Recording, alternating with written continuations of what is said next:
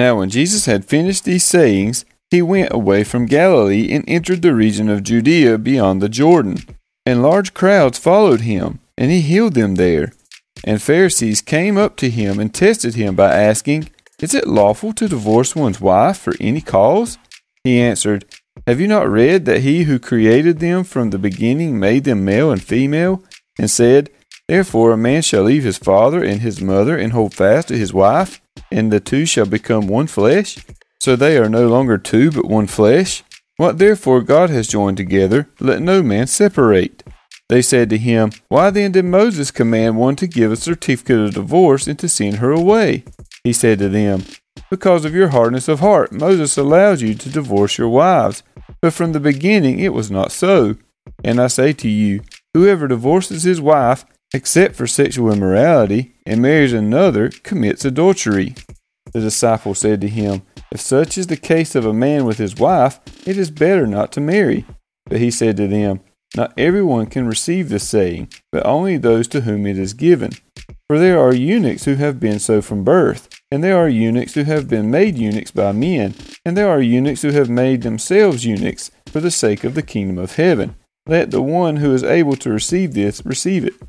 Then children were brought to him that he may lay his hands on them and pray.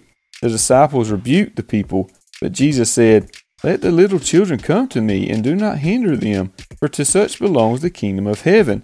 And he laid his hands on them and went away. And behold, a man came up to him, saying, "Teacher, what good deed must I do to have eternal life?" And he said to him, "Why do you ask me about what is good? There is only one who is good. If you would enter life, keep the commandments." He said to him, "Which ones?" And Jesus said, "You shall not murder, you shall not commit adultery, you shall not steal, you shall not bear false witness, honor your father and mother, and you shall love your neighbor as yourself." The young man said to him, "All these I have kept. What do I still lack?"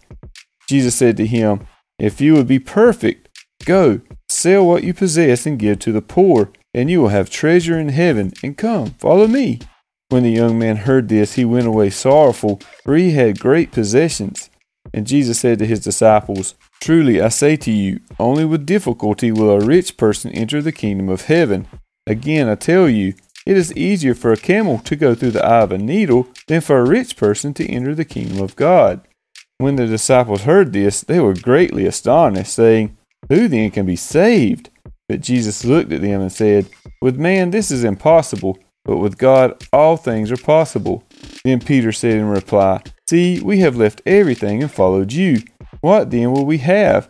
Jesus said to them, "Truly I say to you, in the new world, when the Son of Man will sit on his glorious throne, you who have followed me will also sit on 12 thrones, judging the 12 tribes of Israel.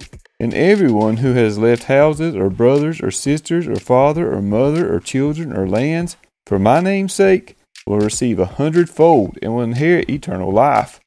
But many who are first will be last, and the last first." For the kingdom of heaven is like a master of a house who went out early in the morning to hire laborers for his vineyard. After agreeing with the laborers for a denarius a day, he sent them into his vineyard. And going out about the 3rd hour, he saw others standing idle in the marketplace. And to them he said, "You go into the vineyard too, and whatever is right I will give you." So they went. Going out again about the 6th hour and the 9th hour, he did the same. And about the 11th hour he went out and found others standing. And he said to them, "Why do you stand here idle all day?" They said to him, "Because no one has hired us." He said to them, "You go into the vineyard too."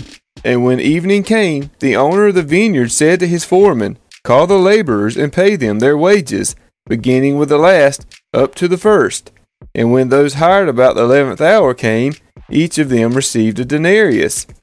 Now when those hired first came, they thought they would receive more, but each of them also received a denarius. And on receiving it, they grumbled at the master of the house, saying, "These last worked only 1 hour, and you have made them equal to us who have borne the burden of the day and the scorching heat."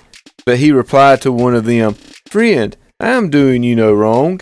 Did you not agree with me for a denarius? Take what belongs to you and go. I choose to give to this last worker as I give to you. Am I not allowed to do what I choose with what belongs to me? Or do you begrudge my generosity? So the last will be first, and the first last."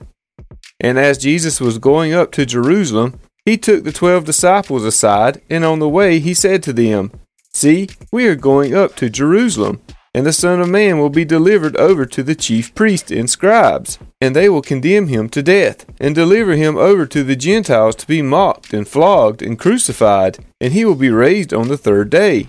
Then the mother of the sons of Zebedee came up to him with her sons, and kneeling before him she asked him for something.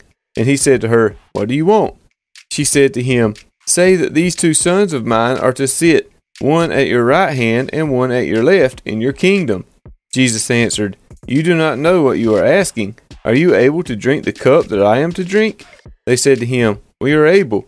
He said to them, "You will drink my cup, but to sit at my right hand and at my left is not mine to grant, but it is for those for whom it has been prepared by my Father." And when the 10 heard it, they were indignant at the 2 brothers.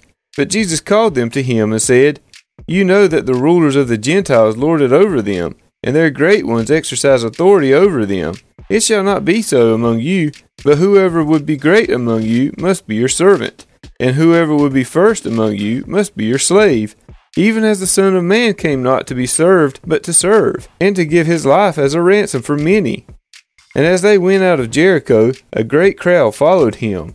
And behold, there were 2 blind men sitting by the roadside.